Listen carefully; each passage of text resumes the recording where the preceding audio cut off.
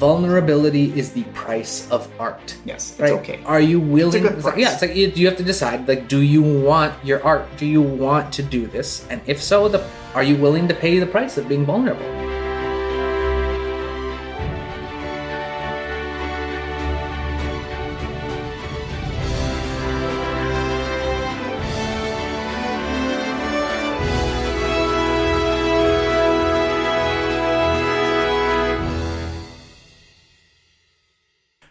All right, so welcome to another episode of Sittin' at the Table, the only podcast where we have a trained therapist turned professional composer and a trained musician turned professional therapist Trained composer, yes, professional therapist. Yes, Something. Yeah, it's something. We're sharing, but the only podcast where we share our opinions on movies that we love and share lessons that film composers can learn, that just movie nerds or music nerds can learn.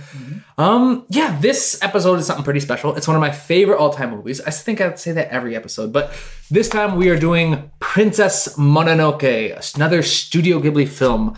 Actually, I think I don't know. It's a contender for my number one favorite Studio Ghibli movie. So far, it's my favorite that I've seen. Incredible. Yeah, it's very good.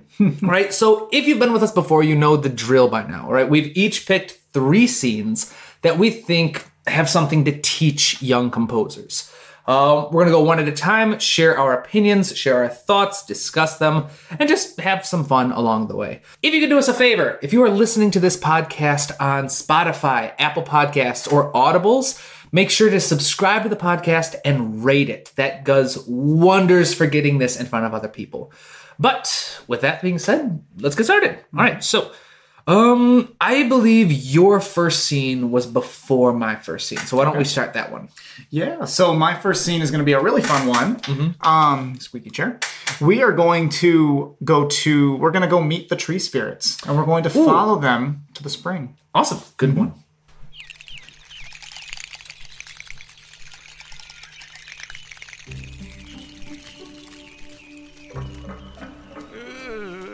Sir, I really think we should turn around now. I wonder, did I ever mention that no humans have ever made it through these woods alive? There's a lovely trail back across the river. The current's too swift for us to get across, and your friend's injuries are very bad. If we don't get him back soon, he doesn't have a chance.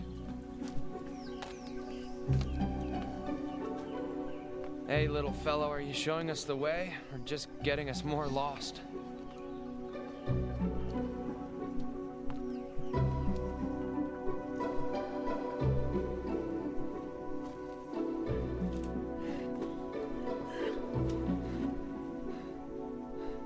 Sir, I'm really pretty sure they're not trying to help us get home. Oh my God, there's thousands of them.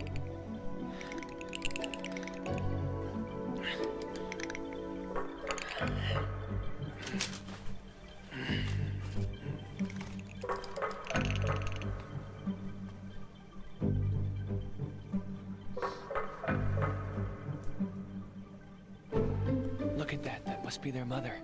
A fine old tree.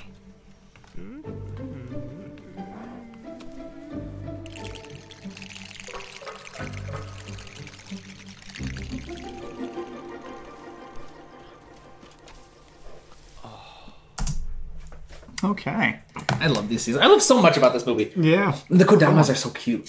Yeah, they really are. I wonder if you can get like a bobblehead. Oh, you can. One of them. I think they've got them at disc traders. Really? Yeah, oh yeah. So but anytime you go to like any kind of movie or like geek store of any kind, there's going to be something Kodama related. They've got bumper stickers, they've got buttons, they've got So check that out. They're pretty iconic. They're one of they're almost like Totoro, where they're very frequently kind of just associated with Studio Ghibli. It's almost like a branding kind of thing. Oh, okay. So yeah, anywhere where there's going to be an appreciation for these movies, you're going to find something. Good to know. Good to know. We got to get something for the backdrop. Not sponsored by disc traders, but if they want to.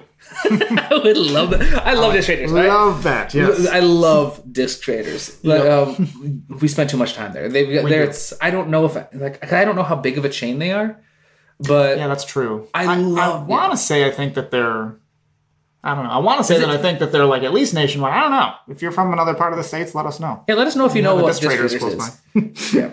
But anyway, yeah. So this was a really interesting one. I think the reason I chose it is because, again, if anybody understands, like, the game Pikmin, it reminded me a lot of the music from Pikmin. Like, some of it. Like, some music from Pikmin is, like, really melodic and beautiful and pretty, like The Forest of Hope. And then there's other, like, there's, in the first one, if you're familiar with this won't make sense to you if you don't know the game.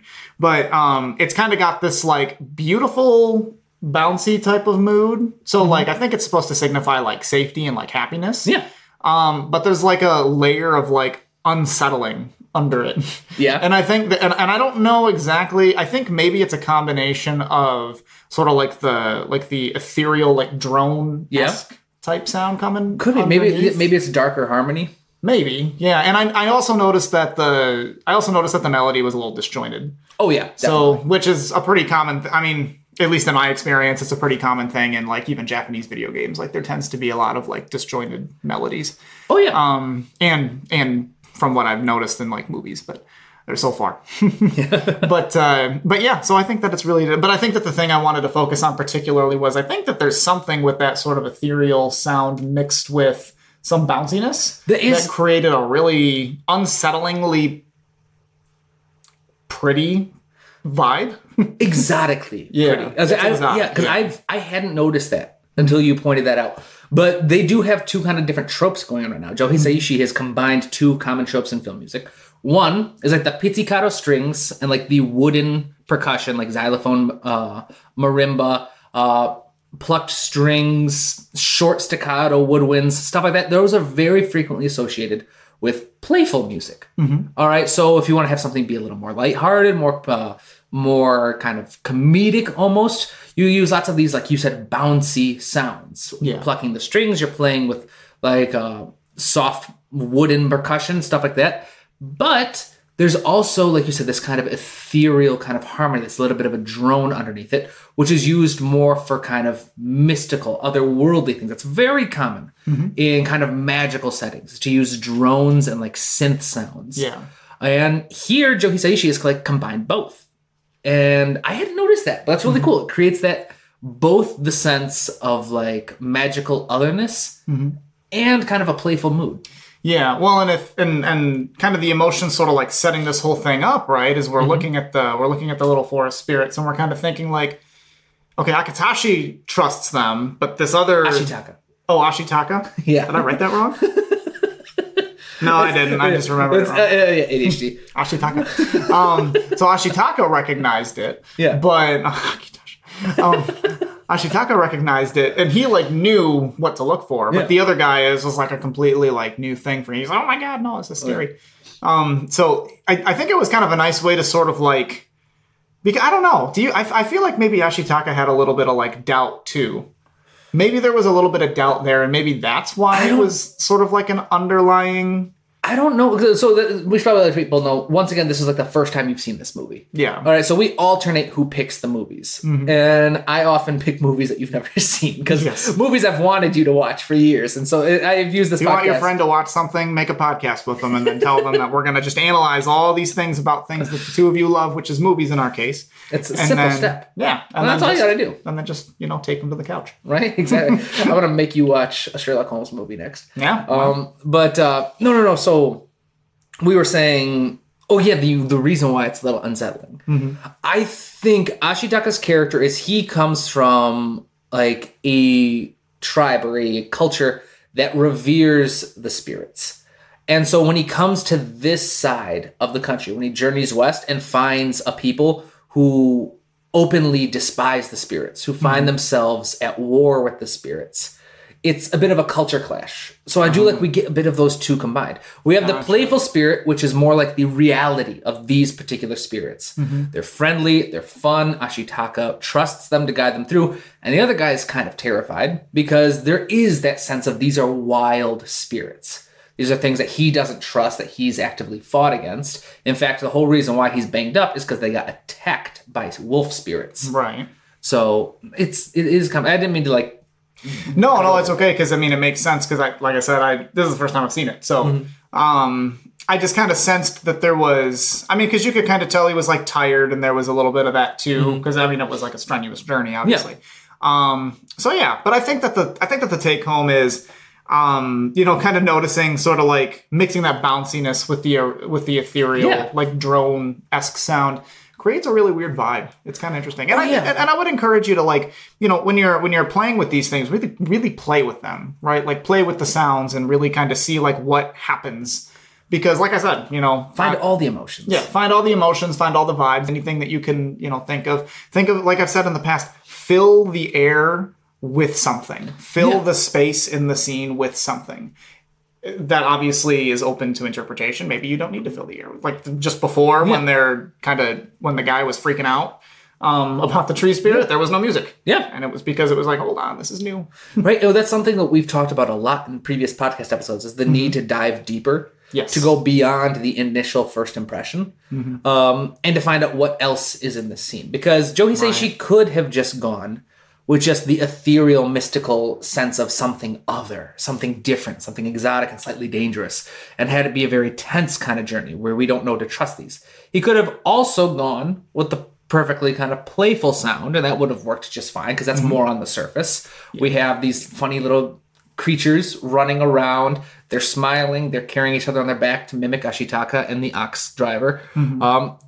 It could be a playful scene, but by combining those two elements, we get something that feels much more of the story, something more personal. You get that sense of both, yes, this is kind of a fun, cute little experience, but at the same time, you can't separate that from, this is a completely different world. This is not just any forest. This is the forest spirit's kingdom. This is his area. This is his forest.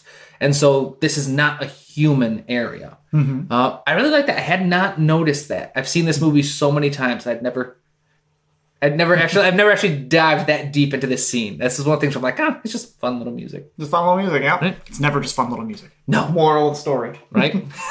Not if it's a good soundtrack. Exactly. All right, awesome. So my cue is actually the scene immediately after this. All right, Ashitaka's first experience at the pool of the forest spirit and the wolf gods and all of those creatures. All right.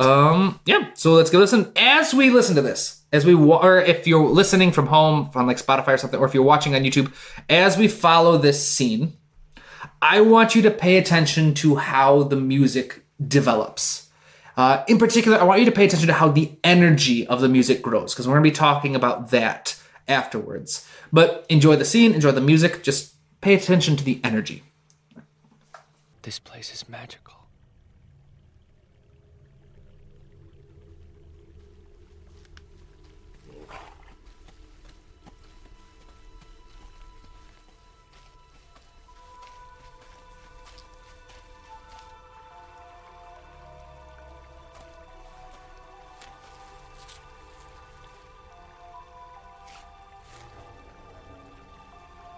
The tracks of those wolves and the girl with them.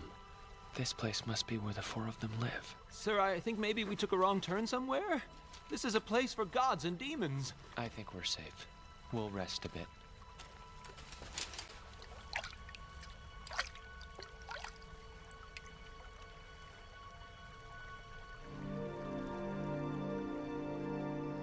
More tracks?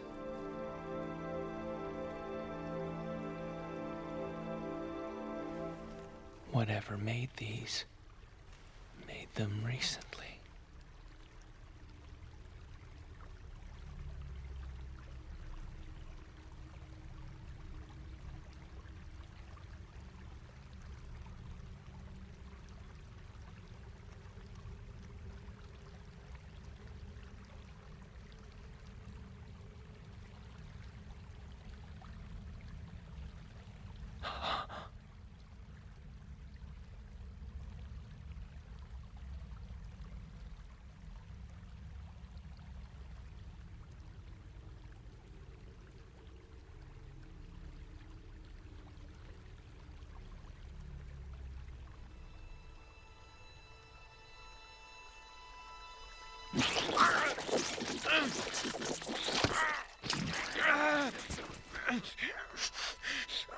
Sir, what's going on? Are you all right?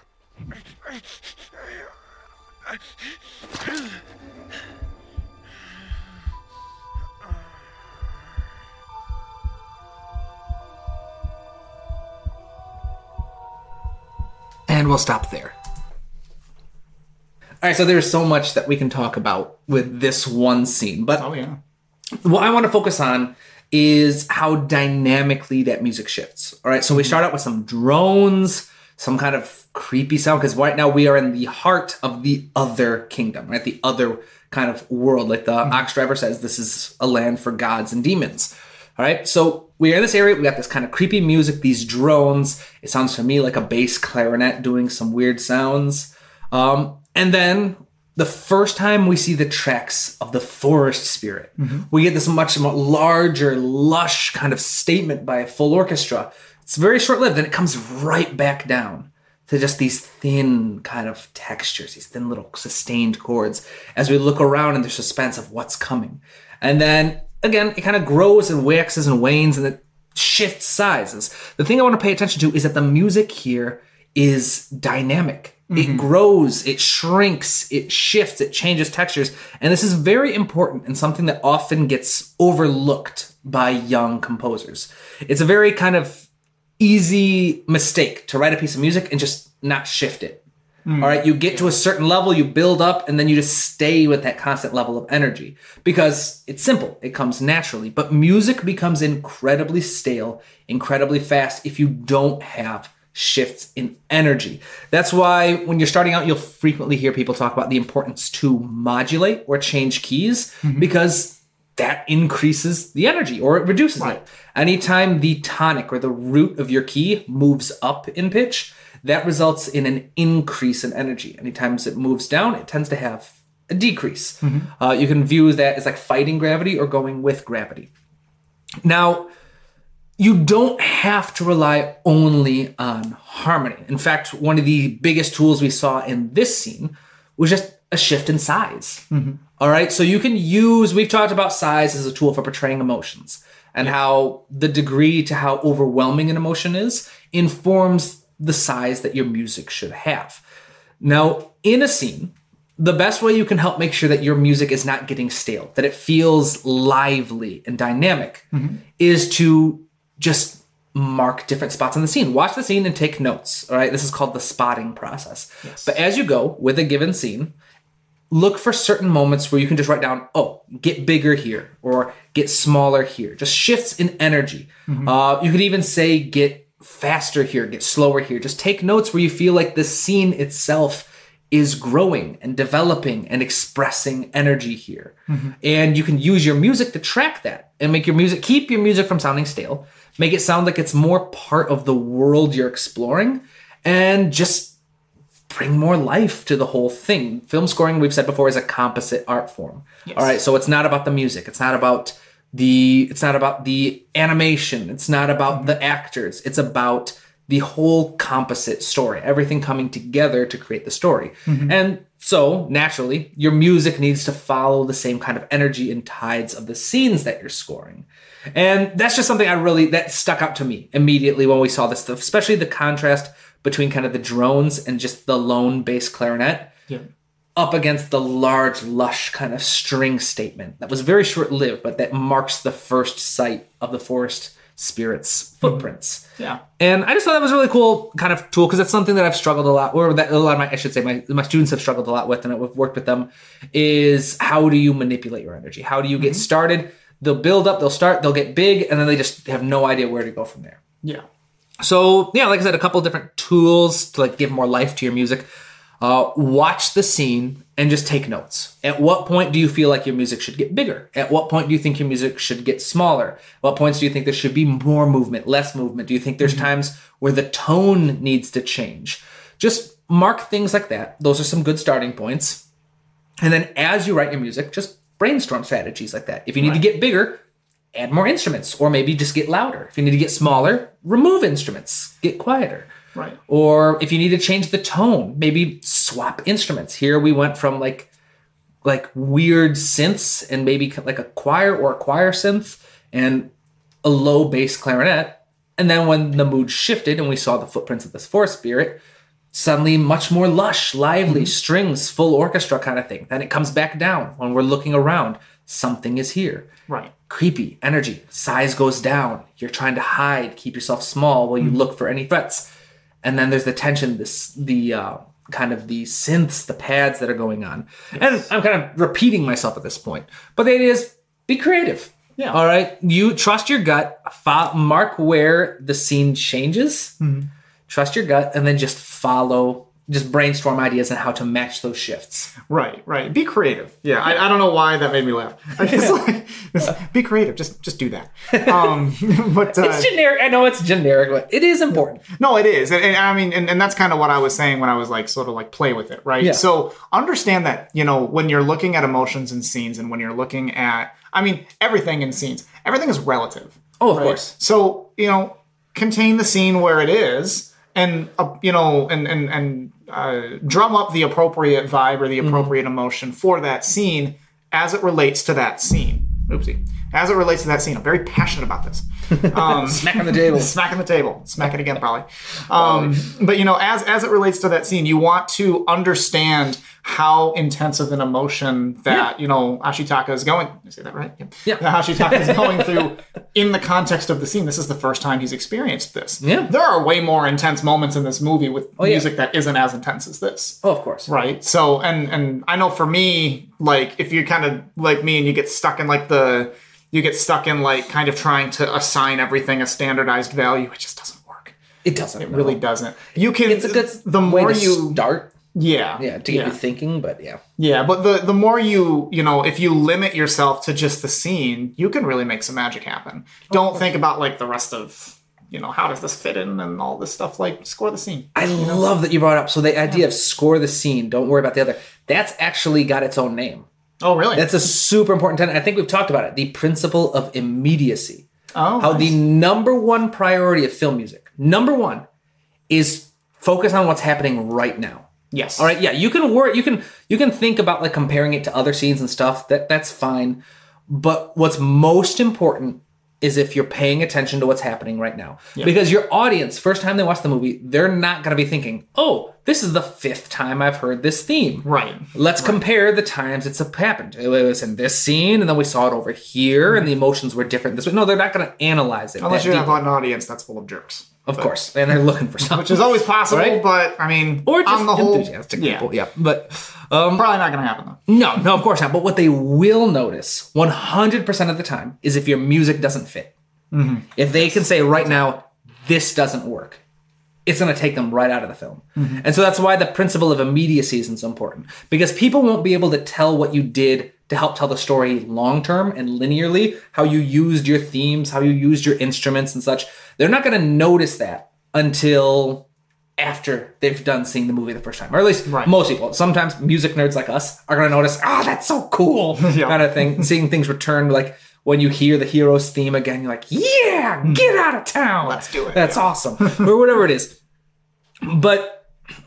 whatever people say. I can't believe I just said get out of town. Hey, you know what? Something if it's that good. of course. It'll just draw you to say things. Anyway, music nerds will freak out at times like that. But most people, your average person, isn't going to notice that unless they watch a YouTube video later that tells them about it. But they are going to notice 100% of the time if the music doesn't fit what's happening on screen. Exactly. And that's the principle of immediacy. So always prioritize the emotions over everything else. You can add themes, and that's cool stuff. There are other principles, subordination, and I always forget one of them. And the last time it was subordination that I forgot, so I made sure I didn't forget. It was like subordination and representation, or representality, or whatever it is. It starts with an R. It's something around that, the idea that music can take on meaning. Right. But those are cool, but immediacy is the most important principle. If you hit what's happening on screen right now, the score will work. Mm-hmm. And that's why I love that you were talking about focus on the scene. Focus on what you have now. Yes. All right? And like we said, trust your instinct. And that's tricky if you overthink it. Mm-hmm. But honestly, because we've talked about the importance of gesture, right, before, the musical metaphors. And I've gotten a couple questions from people going, how do I find good musical gestures?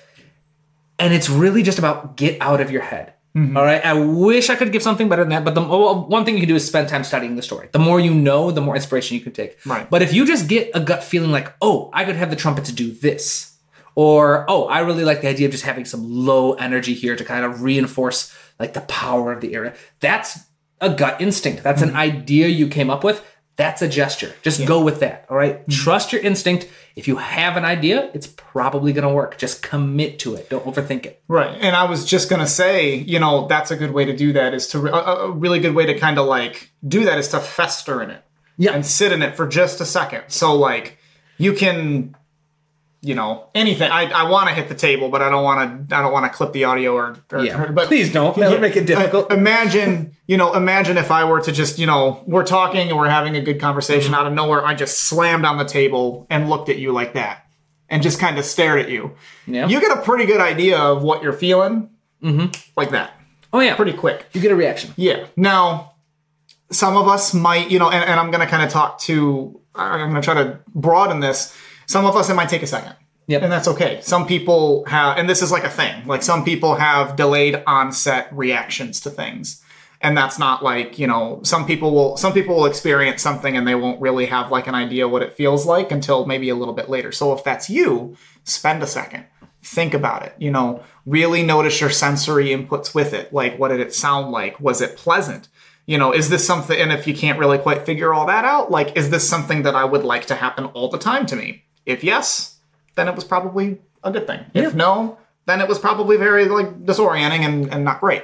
So, kind of go down each of your senses, your sights, your smells, your hearing, your touch, you can lick the table, I guess, if you want, or you can lick whatever is giving you the sensory experience, but they might, if it's a person, probably don't do that. Well, if it's someone else's property, don't do it either. Yeah. But no, that is important. We've talked about the senses before. Like, your emotions are a tool through which you understand the world around you. Yes, exactly. All right? And our senses are what allow us to perceive the world around us. So one of the best ways to explore emotions is to explore your senses surrounding those emotions. That's something I teach my students all the time. You go through your 5 senses, all right? Touch, taste, feel, smell, and hearing. Yes. Not all of those are going to be literal. For example, most of the time, if I'm talking about scent or taste, I'm going to end up focusing on my own breathing. Or maybe I'm noticing that I'm clenching my teeth or something. Right. But sometimes you'll have it. But you just go through the experience of that emotion and try to describe, what do you see? What are your eyes doing? And then there's 2 types of emotions. There's the senses that we can go deeper, like, or the organic sensory, or your experience of your own body. Or like, is your heart beating faster? You noticing your breathing pattern is weird? Is your skin itching? Stuff like that. Right. Or your kinetic, I think, or kinesthetic, or something like that. For which one? The world around you. Like the environment around you. What kind of environment are you on? What things are around you? So they're not necessarily 2 separate senses. They're ways of exploring your other senses. Like exploring your body in space, or are you talking about... Possibly exploring your body in space. But the idea is like, what people are you around? What environment are you in? What sounds you notice? So it's not necessarily its own dedicated sense. These are just 2 ways that I teach people to explore their 5 senses. It is its own dedicated sense. That's right. We've talked about proprioception. Oh, well, there you go. Yep. It's your 6th sense about the environment that you're in. Anywho, wonderful. The point behind all of this is, if you take the time to explore your senses, it gives you sources of inspiration. All right, so for this scene, if you were to put yourself in Ashitaka's shoes, all right, and you were to explore, like, what do you see? You could talk about the trees. You could talk about the water. You could talk about the footprints, right? You could talk about how dark and closed off the area is. If you talk about what you feel, you could talk about the soft ground. You could talk about the weight of the guy you've been carrying. You could talk about sights of hearing. You could talk about the sound of the water, the sound of the kadobas, or the little animals or spirits all around you. Right. There are so many things you can talk about and write down, and then use that as sources of inspiration. So for like the constant water, maybe that was one of the sources of inspiration for like the constant, like, ethereal kind of drones in the background to mimic that. Yeah. I don't know. I'm not in his head. I definitely would have scored the scene differently because I'm a different composer.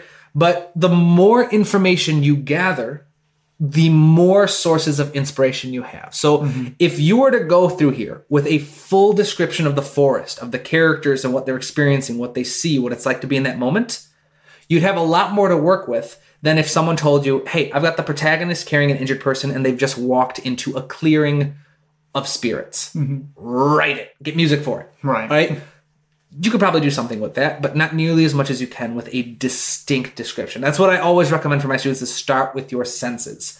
All right. It's useful. And if you don't like writing things down, you can record yourself talking about it. You might feel silly doing it. That's fine. Creativity, in essence, is itself a vulnerable experience. It is an embarrassing experience. You are creating something new. So if you want to be a film composer, you have to get used to the idea of feeling embarrassed or vulnerable. It's fine. All right. You're not going to be, well, maybe you'll get hurt if you're working with a jerk, but they're more hurt than you. Yeah, they're more hurt than you. But it's important because if you're not willing to make yourself vulnerable, you're never going to be able to create anything meaningful. Right. Because if you allow yourself to be open and try new things and be more vulnerable and write something that's truer to who you are and the work you put into it, then of course that's going to be up to critique more than say, oh, I was just trying to imitate my favorite composer style. Exactly. If you try to imitate their style, then all right, and people don't like it, it's all right. They just don't like that music, or I didn't do a good enough job trying to imitate it. If people don't like something that you personally wrote and made from your own experiences and your own understanding of a story, that's a bit more painful. All right. And it's fine. It's okay. Everyone's had those experiences. They are not inherently terrible. They will not kill you. But you have to leave yourself open to that. I don't know why I'm ranting on this, but yeah. Well, I mean, it's a real thing. And I mean, you know, I think that any of us who are going into, I mean, anything. Yeah.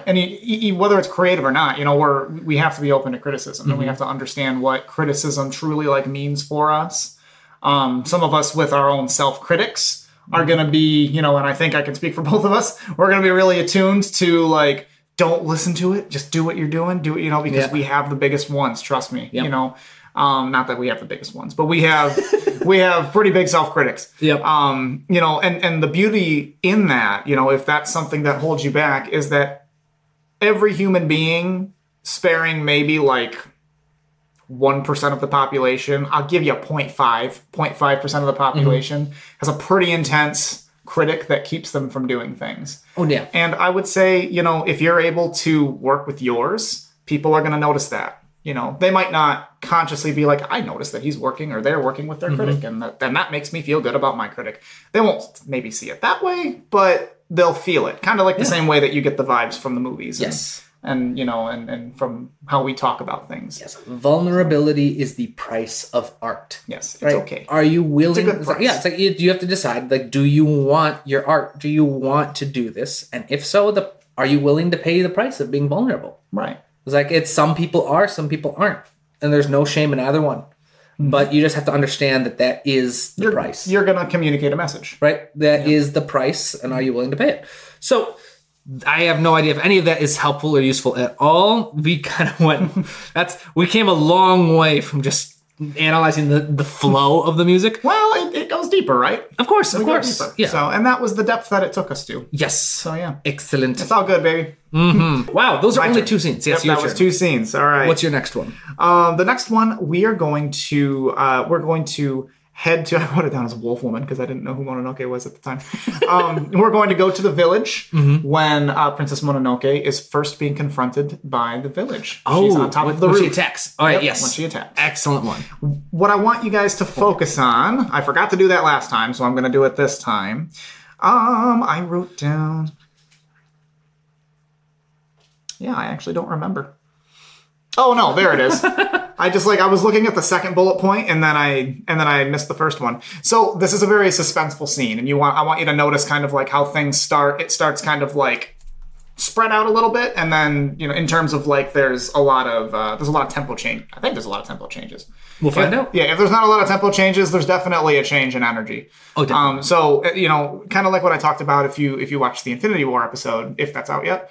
It should be. Yep. So, just like in that one, there's a lot of winding up. Like, I want you to picture sort of like, you know, like there's a spring of some kind, and you're just winding it up and winding it up and winding it up with all that tension until the conflict arises. And then there's big release. It'd be fun. Yep. All right. Let's find it. All right.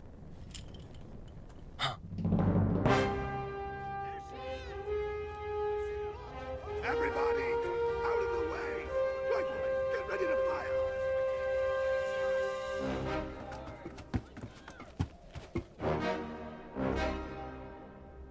It's a trap. No, wait! princess of the wolf gods! Don't go down there! Go back to the forest!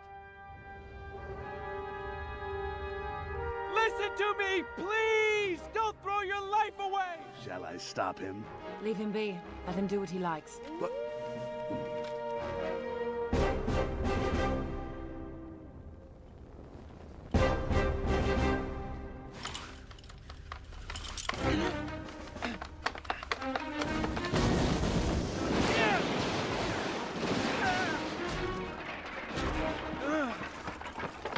She's down! We got her!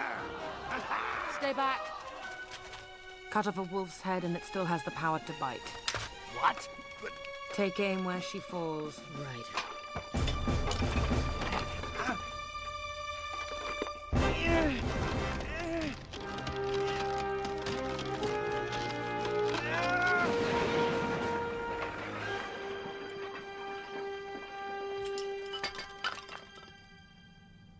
Open fire!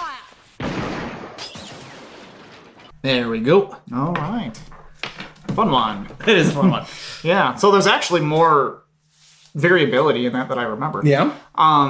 But what I kind of wanted to focus on, kind of like I said, is there's a really suspenseful conflict coming. And again, this is a very common thing. I don't think we really even need to spend much time talking about it. But this is a really common thing, I think, in a lot of like action scenes, is kind of like building up to the action, building up to that release. So we're like really winding up and winding up and winding up that tension until there's like, boom, she starts, even when she's running, like the tension's still building. It's not really until she gets like, it's not really until she gets like shot.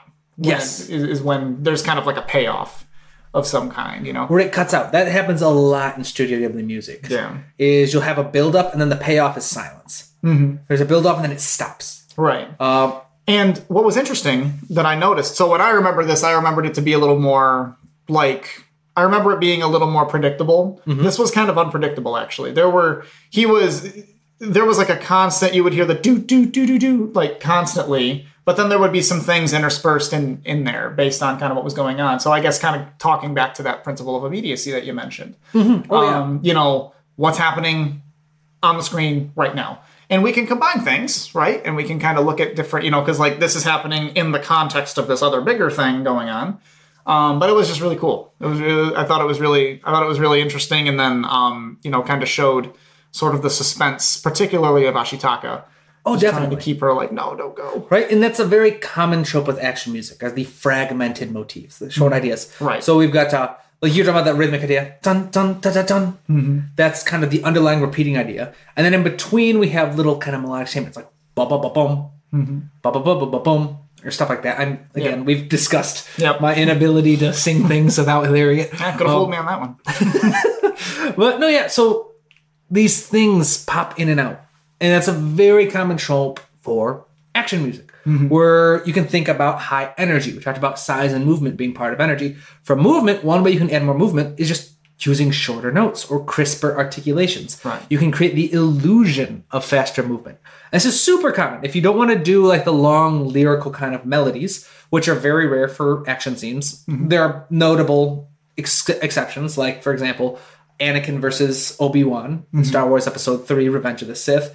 That's a very lush lyrical arrangement. The not Duel of Fates, but Battle of the Heroes. Battle of the Heroes, yeah. Beautiful music. So that's a kind of exception. But for the most part, action-oriented scenes will use short rhythmic ideas. And whether that's a short fragmented melody or a quick burst of a motif, then rest, or filler, then a short burst of motif again, then more rhythmic filler, that's much, much more common. And I would say if there's an exception, there's typically a good reason. The idea of Obi-Wan and Anakin, that was a much, much more tragic type of action than just a battle sequence like this, where there's violence. And this also isn't the climax of the movie. Right. But it's very interesting to kind of point out how the energy and the movement is used.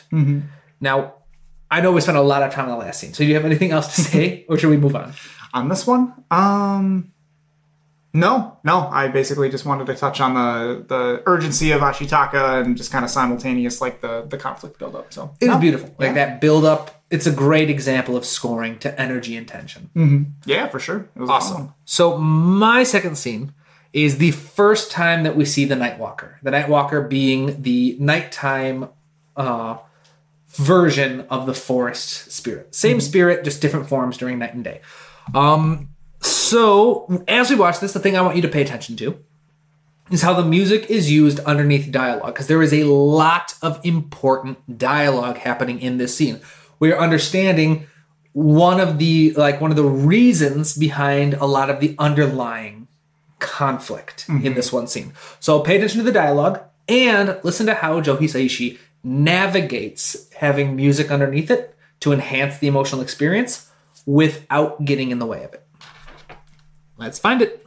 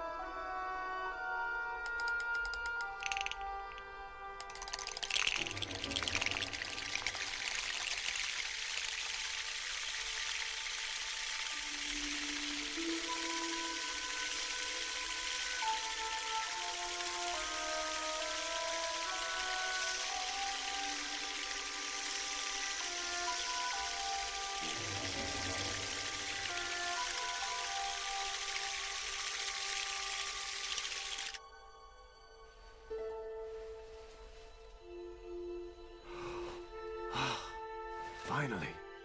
There he is. Come and see. Hurry. Quick, you idiots. It's the Nightwalker. He's the reason we've been sitting around in these stinking animal skins, you know? But sir, we can't. It's a sin to look at it. Huh. And you call yourself the greatest hunter in the West. Look, we've got a letter of pardon from the Emperor, forgiving us for cutting off the head of the great forest spirit.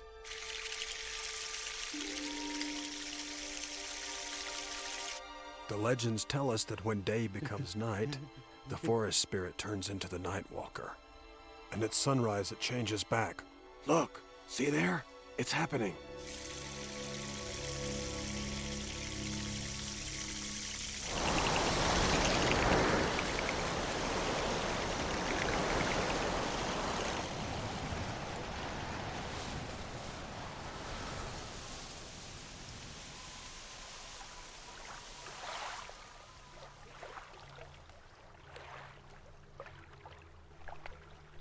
And we'll stop there. All right, so in the scene, we get a little bit of dialogue, but it's super important. All right, so there's a lot of conflict going on around in this story, but at the base of it, the Emperor has decided he will reward anyone, like a mountain of gold, if they can help him live forever. And the legend has it that if you eat the head of the forest spirit, you're going to live forever. You're immortal. So he sent out all these hunters to try to take the head of the king of the spirits.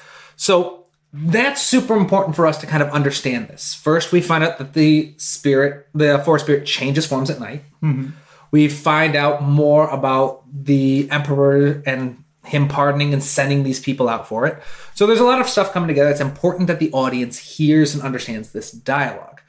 And many times that's the case. We've talked about there are three types of sounds in the sonic realm of a movie. There is the dialogue, the sound effects, and the music. And as much as we would love to say music is the most important, it's not. In fact, it's the least important, all right, of those three. The dialogue drives the story forward. So you need to make sure that's heard. Sometimes the sound effects aren't most important. In general, what we'll call the important sound effects trump music. And those are sound effects that give you information or that come as a surprise. Things that let you know what's happening off screen or let you know that there's something nearby, stuff like that. Yeah. Now, the music can still be used, but we don't want it to get in the way of either of these things. We don't want them to get in the way of the sound effects or the dialogue. And in this term, we have two. We have the sound effects of the little tree spirits shaking their heads and rattling as a group, welcoming the forest spirit back. And we have these characters who are talking with each other. Now, the way Joe Hisaishi navigates this is brilliant and very kind of a tried and true methodology. And that's to use smaller instrumentation and sustained textures. There are few little melodic ideas like ba-da-da. Probably should have dropped that an octave, but ba-da-da, whatever. I'm not gonna sing it. Thank you. But no, yeah. So you've got a couple melodic ideas like that coming here and there. Yeah. But none of them happen when they're talking. None of them happen when there's dialogue. And this is a great way to help make sure that the music is still there to create that ethereal, what you so beautifully described as otherworldly and exotic earlier, and kind of like a little bit like dangerous. There's still that mood there because of the music, but he avoids getting in the way of the other two elements. Now, I wanted to bring this up because I get this question a lot. How do you score under dialogue? It's a very common issue that young composers start because they learn, all right, you can't get in the way of dialogue. But how do you do that? How do you write music without getting in the way? So there are lots of different strategies. I thought I would share 6 strategies with you, and several of them are used here. The first one is to use relatively small instrumentation, right? Small music. We hear some absolutely massive statements in this film. All right, one of my favorite cues of all time, and I say that I feel like every podcast, is Journey to the West. Journey to the West is one of the first Ghibli pieces I ever heard, or that I became aware of when I wanted to become a film composer. I remember grad school. I was sleeping, and I used to sleep with just music playing on my phone all through the night. And I had like a sleep playlist, and then at the end of the playlist, it would jump to a radio inspired by the playlist. And I remember waking up at like 6 a.m. to like Journey to the West playing. I'm like, I gotta fell out of bed, grabbing my phone and trying to see what is this? It was beautiful. I was breathtaking. Like my breath was taken away from me. So we have these massive statements, is what I'm saying. And then when it comes to the dialogue, we come very intimately down, just sustained chords, which is actually tip number 2.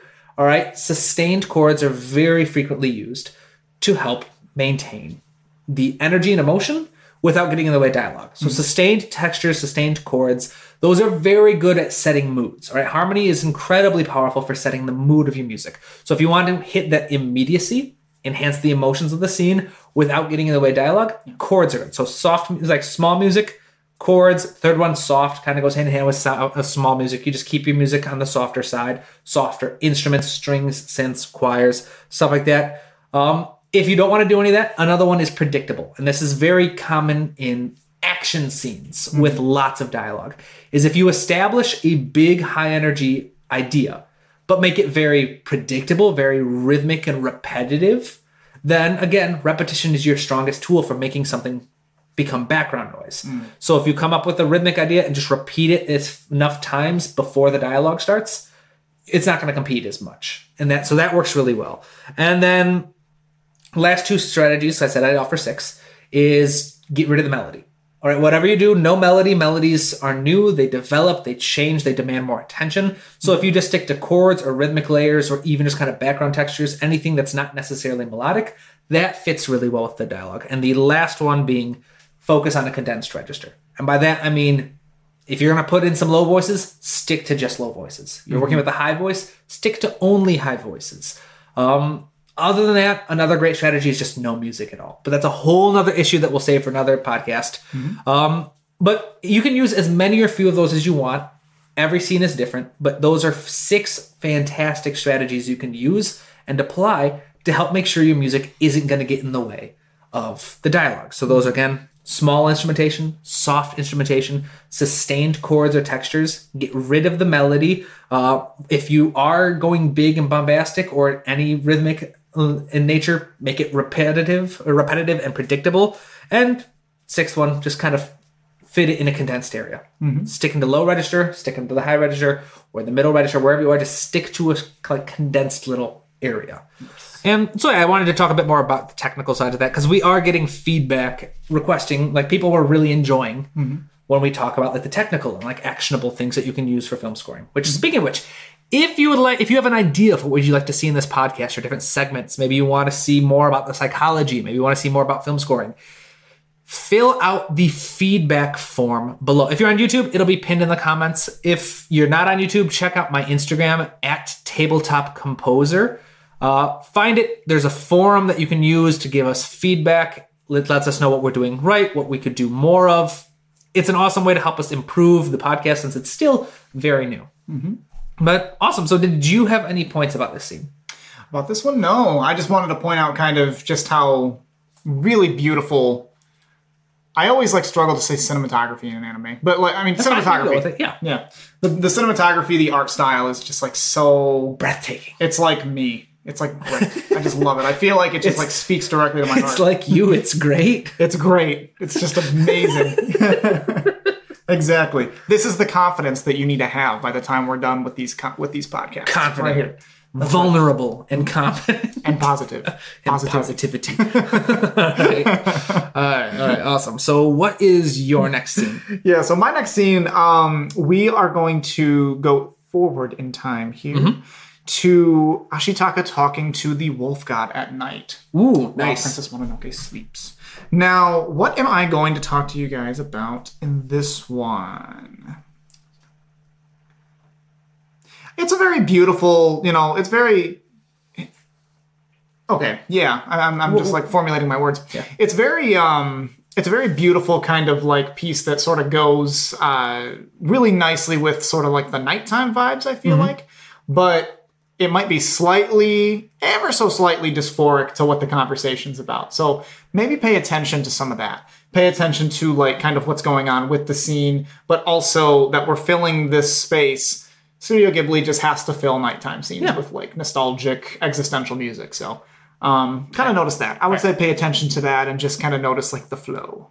Excellent. It's a nice flow. Pay attention to the mood of the music and the mood of the scene. Two separately. Right? Awesome. Let's do it.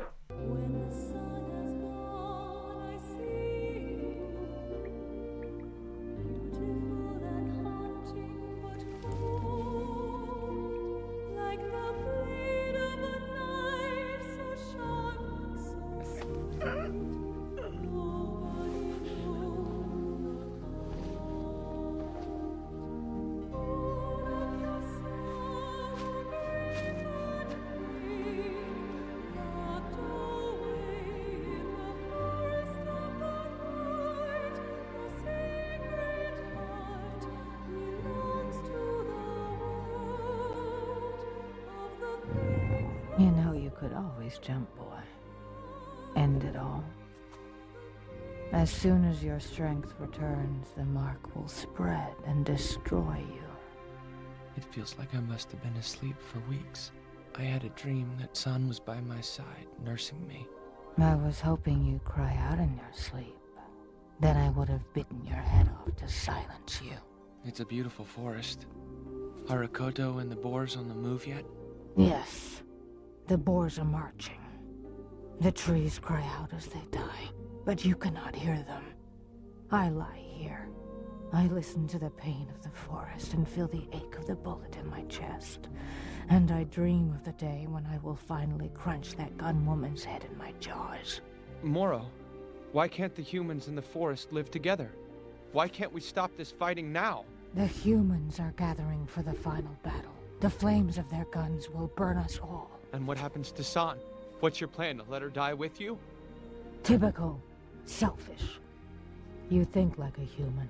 San is my daughter. She is of the wolf tribe. When the forest dies, so does she. You must set her free! She's not a wolf, she's human! Silence, boy. How dare you speak to a god like that? I caught her human parents defiling my forest. They threw their baby at my feet as they ran away. Instead of eating her, I raised her as my own. Now, my poor, ugly, beautiful daughter is neither human nor wolf. How could you help her? I don't know, but at least we might find a way to live. How? Will you join forces with San and fight the humans? No. All that would do is cause more hatred. There is nothing you can do, boy. Soon the demon mark will spread and kill you. Now leave this place at sunrise. Return, and I shall kill you. That is incredibly dysphoric. Right? I'd never noticed that. I always get lost in just how beautiful the music is. Right. And then you realize this entire time, the conversation. This is horrifying. This is. He talks about his cursed mark that's killing him. Yep. And he should just kill himself and get it over with. Right. And then, Yeah, I think the thing that I took from this, and I think what I want to notice, or I want everyone to kind of notice about what I took from this is how I'm not going to go into like a long story about like what I've been through these last couple of months in terms of like, I've had kind of like a universe kick. So it's been kind of fun. So that's kind of like in the forefront of my mind, and that's sort of how I interpret this. Yeah. So use what's been in the forefront of your mind to interpret this. Of course. And context. Allow it to assign it meaning. Yeah, that vulnerability, that ability to bring yourself into your art. That's right. That's right. So, what the music to me kind of sounds like, or what it kind of feels like, is it is. It is what's holding and propping up all of this stuff that's happening, right? So we see Ashitaka, he's struggling, he can kind of feel his scar acting up. But in the same breath, he's also noticing, he loves San, and he's connected to her, and he feels that, and and it's just a very much like a matter of fact. The other piece of it too, when it comes time for him to start talking to the wolf god, her feelings are matter of fact. All of this is very solidified. This is the way it is. And I think that's why the music holds it all together so well, because everything is so matter of fact. San's going this way. Ashitaka's going kind of this way. The wolf god's kind of going this way. And the world and the platform and the space is propping all of that up. So allowing it to sort of be, in terms of like it's predictable, it's melodic, this is the space around us. It's the beauty at the core of the world. Yes. Kind of thing. I love that. I would have thought of it if you haven't put it that way. Mm-hmm. But it's because that is a driving kind of pillar in the story, is that, all right, so the spirits think that the spirit world is beautiful and perfect and that the humans need to be destroyed because they're ruining it. Right. The humans think that their world is beautiful and wonderful and the spirits are stopping them from doing it, so the spirits need to be destroyed. So basically, spirits think the world would be better without humans. Humans think the world would be better without spirits.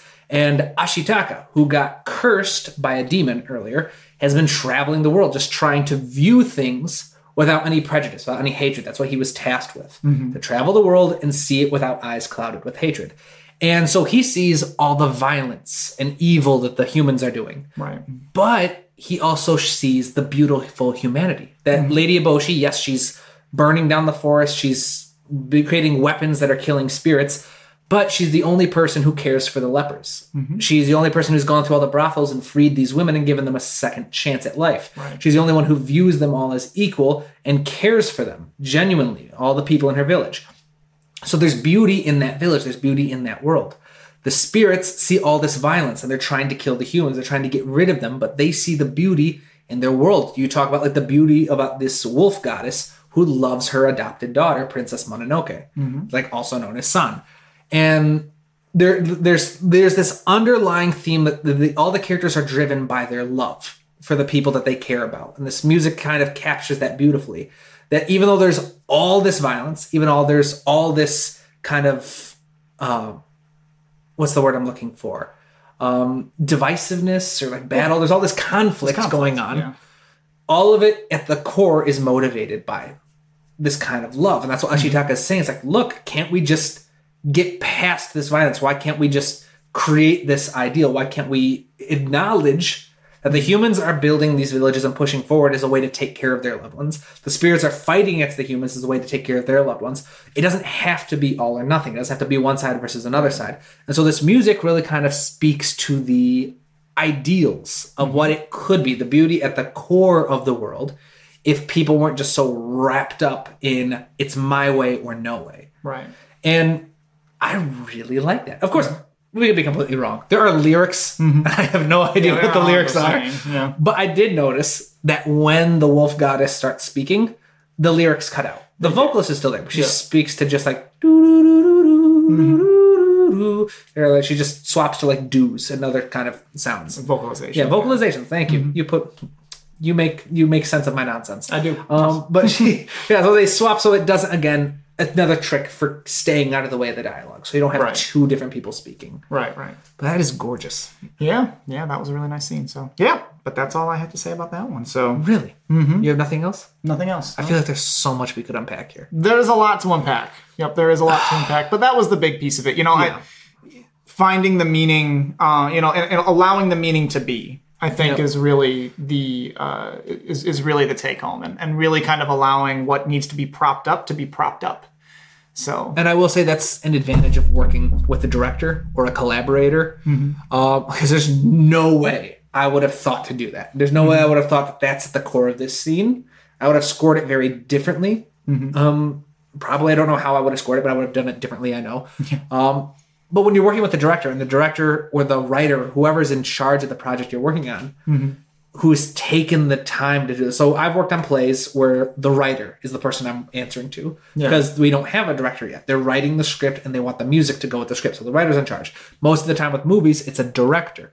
Depends on when you're brought into the project, what project you're working on, stuff. But when you have a collaborator, someone who understands the story deeply and loves what they're doing, it gives you the chance to go deeper, more so than just yourself. Right. And so, I mean, you can still do stuff yourself, but it's just really cool to see why it's a composite art form, why we don't have more people trying to do everything by themselves. Because you get more perspectives, and the more perspectives you get, the more personal you can make it to the story. Exactly. All right. This is beautiful. All right. So we have one last scene. One more. Yeah. One more. And this one is the boars charging into battle. All right. So as you listen to this, I want you to pay attention to the music and notice that it's distinctly non-melodic in nature. That doesn't mean it's non-motivic, but it's non-melodic. And what we're going to talk about is how there are alternatives to themes. Not all themes need to be melodic. In fact, there are 4 different types of themes that you can work with. So we're going to go into that, but for now, I want you to just appreciate the music and just think about what you think the reasoning behind it was.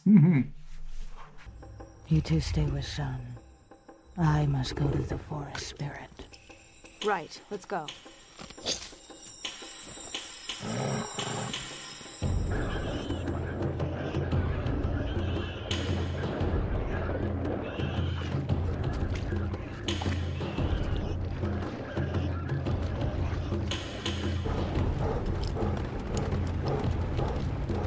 The Moro tribe has come to fight with you.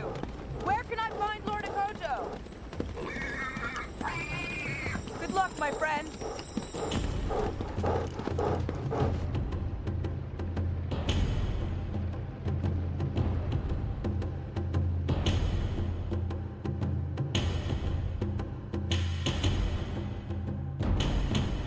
All right, we'll stop there.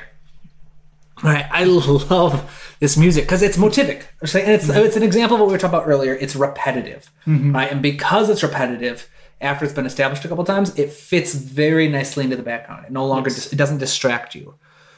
But one of the really cool things, the lessons I think that a young composer can take from this is that your melody is not your only tool for themes. All right, so we've talked about the importance of sound palettes before, the use of instruments, pitch collections, things like that, to help create a world for a specific part of the story.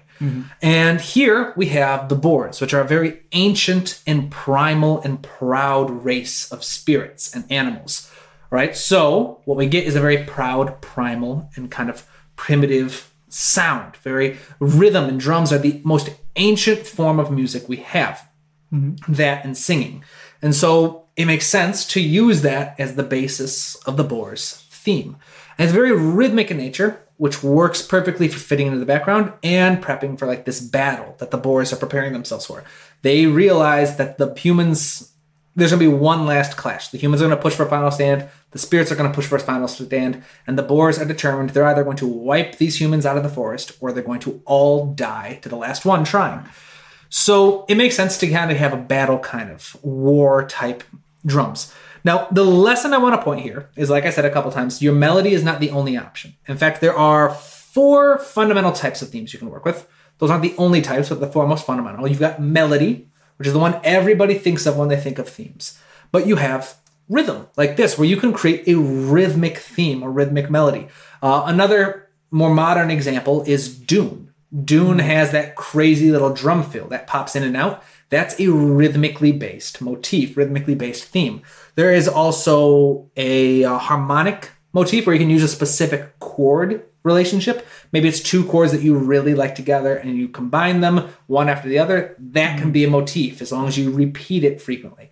And the fourth one, and most abstract in my opinion, is a timbre-based motif or theme, which is where you only use a sound or maybe a sound quality as your theme. So one version is, so you can do more of a like pitch timbre motif where you pick an interval between two notes that you really like, and then you pick an instrument that you think works really well. Hans Zimmer did that for the Batman. You got the French horns going bottom. They get loud, then quiet. That's a timbre-based motif. It's one interval. I believe a minor third. I'm terrible at recognizing intervals though, as I've said multiple times. And it's played by French horns. The most important part of that is the French horns coming in quiet, starting quiet, getting loud, hitting the second note, and then fading back out. That's a motif. Another version that's a bit more abstract is the Prowler theme from Daniel Pemberton's score to Into the Spider-Verse, where the timbre isn't even an instrument. It's an elephant that he recorded and then processed with a bunch of different synths and plugins to create this really creepy, unnerving sound for the villain. And that's a timbral-based motif. You can use a sound as your theme. And these kinds of decisions, they come down to a lot of things. It could be your own personal style. Maybe you just don't feel comfortable with timbre-based motifs. They don't work for you, so you focus on melody. Right. Maybe you're a percussionist like you, and so you really enjoy rhythmic ideas. So you just gravitate towards rhythmic motifs. Or maybe you started with sound design, so you do love timbres. Maybe you're comfortable with all of them, in which case it could really depend on the project you're working with. So maybe your melody, you want to have something lush and melodic for like the sound, or maybe you're working with something more cutting edge, something more artistic, and you want to try something new. So you might do a timbre-based, create a new sound no one's heard before and have that be the theme. But there's a lot more versatility, a lot more options you can have available to you once you realize that you're not limited to only melody. You can explore those 4 different options: melody, rhythm-based themes, harmonically based themes, and timbrally based themes. But that's just kind of like the last little tidbit I wanted to share. Do you have anything you'd like to say about this scene? No, I mean, nothing that I don't think has already been said, but, in terms of like kind of propping the scene up, I think it does a really good job of, you can kind of select the mood that you want to use to prop up the scene.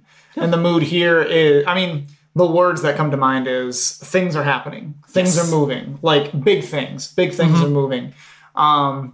It's a little bit of a winding up, there is a little bit of a winding up, but it's also like a curiosity. Yes. It's like what's going to happen? Yeah, like what's going to happen. This is, There's a lot of cool stuff going on. Yeah. But, But yeah, that's all I think I got for that one. I think that's it. I think we kind of burned ourselves out with that discussion on vulnerability. We spent so much time on that, and then we're like, we got to hurry through the others. Because we do have a time constraint today. But this was a wonderful movie. All right, I love this movie. I'm so glad I got to share it with you.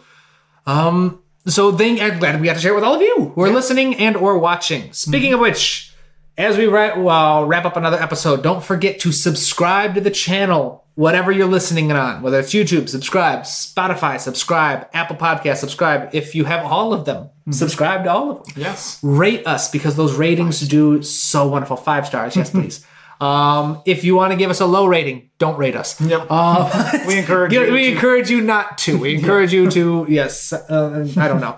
Exercise curiosity and wait. Yes. Wait for another episode. Right? Yeah, but give us high ratings, please. And of course, share. All right. Share the podcast. That is the number one thing you can do to help us grow.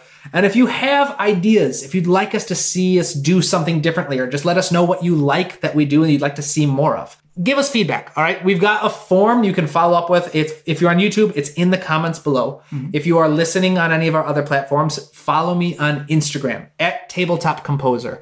Find my Instagram, and in the link in my bio there, you'll find the form to give us feedback. We do read it. We do listen to things today that we focused on.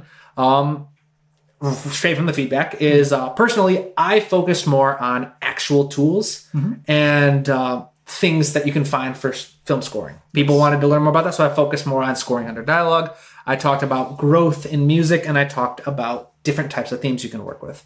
And something we both did based on the feedback was basically prime you to what we're going to talk about. You notice that for most of the scenes today, we started out saying, by the way, pay attention to this, look for this. That was a request that we got on the forum to let people know what we're going to talk about and what to look for in the scene. So if you have ideas, feedback, fill out the form, let us know. Or if you don't have the form, just send me an email at tabletopcomposer@gmail.com. Shoot me an email. Let me know what you think. We'd be happy to hear from you. But do you have anything you'd like to say? No. Just thanks for showing this to me. Now I got to add another one to my collection. Wonderful. Beautiful. All right. So as usual, my friends, take care. Keep studying, keep working hard, and keep writing new music. We will see you in the next video. Have a good one.